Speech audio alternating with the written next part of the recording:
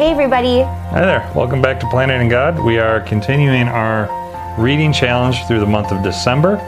We are on Chapter 9 of the book of Matthew. So if you haven't read it, pause, go read it, come back, and we'll give you our chapter recap. Yeah. So let's ready to dive in. Let's dive in. Okay. So it opens with Jesus healing the paralytic, which I really like this story. Specifically when it says that Jesus saw their faith. I thought that was really interesting because in a lot of the other healings, it was always just the faith of the individual. Right, where this is their faith. So it's the faith of the paralytic, but also the people that, got him to Jesus. Right. So I thought that was really interesting. And then it goes into the Pharisees and the scribes. Yeah. Oh, scribes it says, not Pharisees. That Jesus knew what their thoughts were. Right. So, yeah, you see that verse 3 where it says they said to themselves. That just goes to further the point of back in chapter 8 when Jesus healed the leper. That sparked the Pharisaic investigation into him as a possible Messiah. Now, when the Pharisees would do that, they would have two different phases to their investigation. The first phase, they would only listen and observe. They weren't allowed to say anything. They weren't allowed to interact. They were just observing. And that's what you see here. They said to themselves, they're observing what's going on.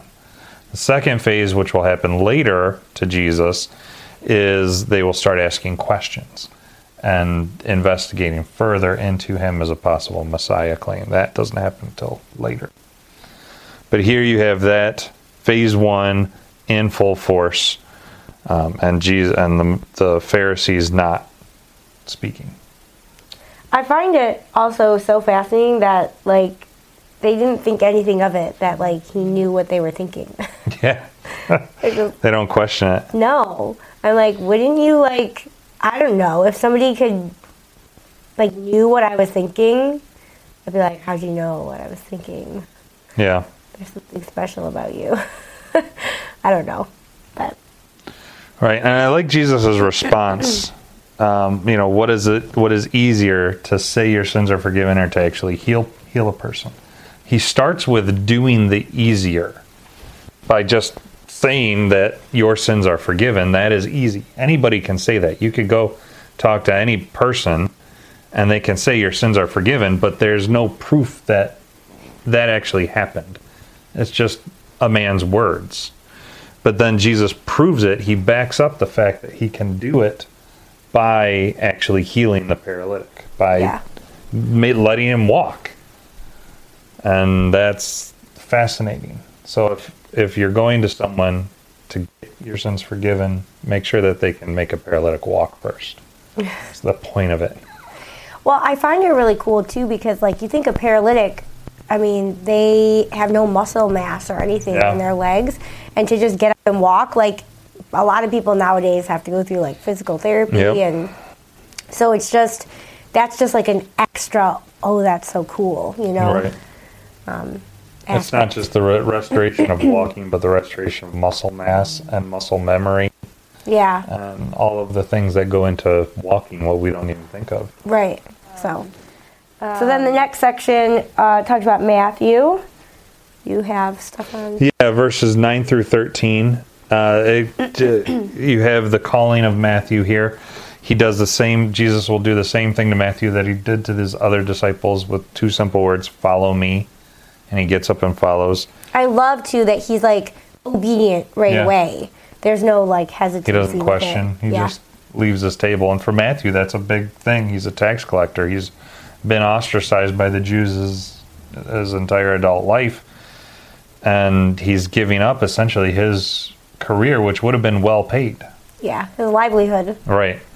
You still see furthering the point that the Pharisees are not allowed to ask Jesus any questions. In verse 11, they said to his disciples. Right, so they're not talking to Jesus directly, they're talking to the disciples.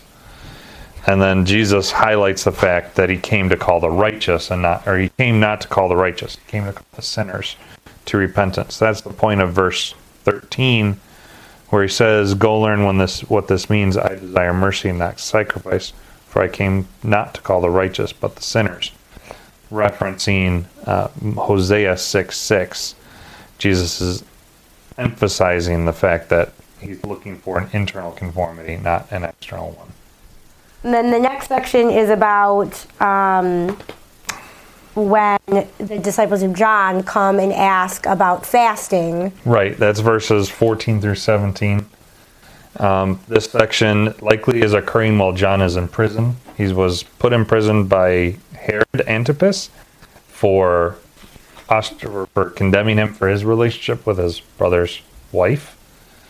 So Herod puts John in prison. The disciples come to ask about fasting, and the point of it is that Jesus is here.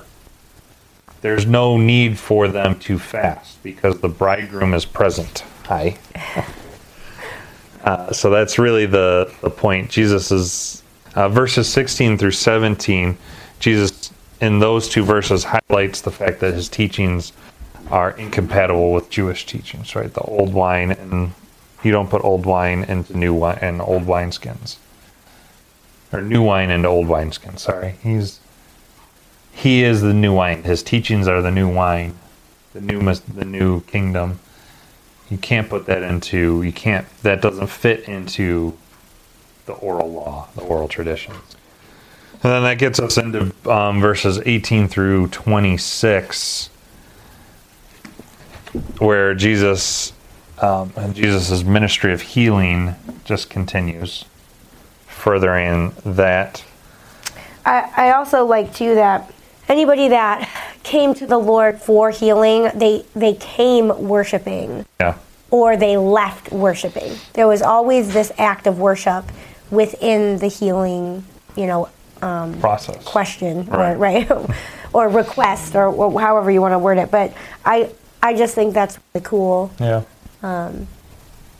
There's always that act of worship along with it, right? And that just shows us that, when we ask of the Lord, are we, worshiping as well? And then what's interesting here, we'll see this in a number of other times throughout the life of Jesus, is that he has a distaste for professional mourners. There's this tradition within the Eastern cultures where you hire people to mourn when someone dies. And we see that here, verse 24, he tells them to go away, for the girl is not dead, she is sleeping. And they laughed at him. So he's telling the professional mourners to go away. And you'll see this at Lazarus and even at his own death, where he tells the professional mourners to go away, which I thought was a funny thing, interesting funny, that Jesus balks at that culture. Well, it's crazy because they get paid to cry. Right. But why? That's something I don't think. But again, like you said, it's like a cultural thing. It's a cultural thing. They still do that today. So even with our Western eyes, it's something that I don't Interesting. understand. I didn't realize they still did it today, though. So the next section, verses 27 through 31, we have two blind men that had come to be healed. What I really thought was interesting was that they cried out, "Son of David." Yeah. And just by calling him Son of David shows that they believed he was the Son of God. Yeah, they believed that he at least was the Messianic king. Yeah. He's there to have that title, Son of David, the king. They're identifying and confirming his identity as Messiah. I mean, they said it again too, like after Jesus asks him a question, they respond with, "Yes, Lord." So yeah, did you get anything else out of that section? No, just the fact that Jesus was healing based on their faith, right? It is according to their faith that he does this. Their faith in him as the Messiah, the King Messiah. That's what really it leans on right now, is that Jesus is still presenting himself as the Son of David, the Messianic King. The Jews haven't rejected him yet. Right. So that faith claim, son of David, is valid right now. Later, after the Jews reject Jesus, he's going to only do miracles based on the claim that he is the son of Abraham. Yeah. And then that's the last little bit. Yeah, verses 32, I've kind of broke this up into two spots. Verses 32 through 34, we have the casting out of a mute demon. So this being the first time that Jesus does this, and this being also being a messianic miracle. Right.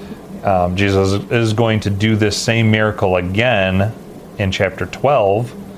But you see right now in chapter 9 here that the Jews are making the case to reject him. They haven't rejected him yet, but they're starting to make the case. We see that in verse 34. But the Pharisees said he casts out demons by the prince of demons. They haven't rejected him on that basis, but they will in chapter 12. Right. This is like the precursor to the event. Right, the precursor to the actual rejection of Jesus. Right now they're just trying to build the case. They're laying the groundwork for it. Right.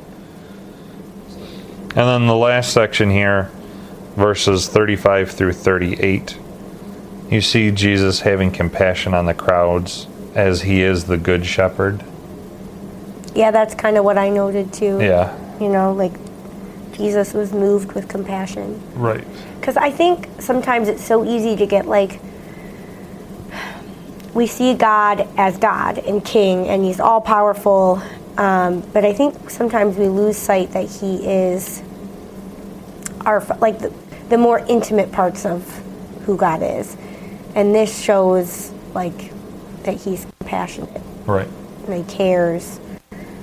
I mean, we know he cares even as king, but it's like a different mindset, I think. It is. It's the mindset of a shepherd. Yeah. How a shepherd cares for the sheep, right? The house of Israel has been afflicted with bad shepherds over the years. Now they have the three bad shepherds, if I pull from my last sermon, that the Pharisees, the scribes, and the Sadducees being the three bad shepherds that have left Israel in this state of disarray. Now here's the good shepherd to try and lead them back to God. All they have to do is accept him, and they have it, but they don't, because the people still continue to follow the bad shepherd. And then, Except for that wasn't your last. well, it was second to last sermon. And then the verse 38, therefore pray earnestly to the Lord of the harvest to send out laborers into the harvest. This sets up the stage. This verse sets the stage for what we'll see in chapter 10, when the Lord prepares the laborers and sends them out on their first missionary journey. Yeah, I like that. That's all I had for chapter 9. Same here. So that's chapter 9. We will pick it up tomorrow with chapter 10. So get your reading on, get your notes out, and meet us back here tomorrow for Matthew chapter 10. All right, sounds good. Bye.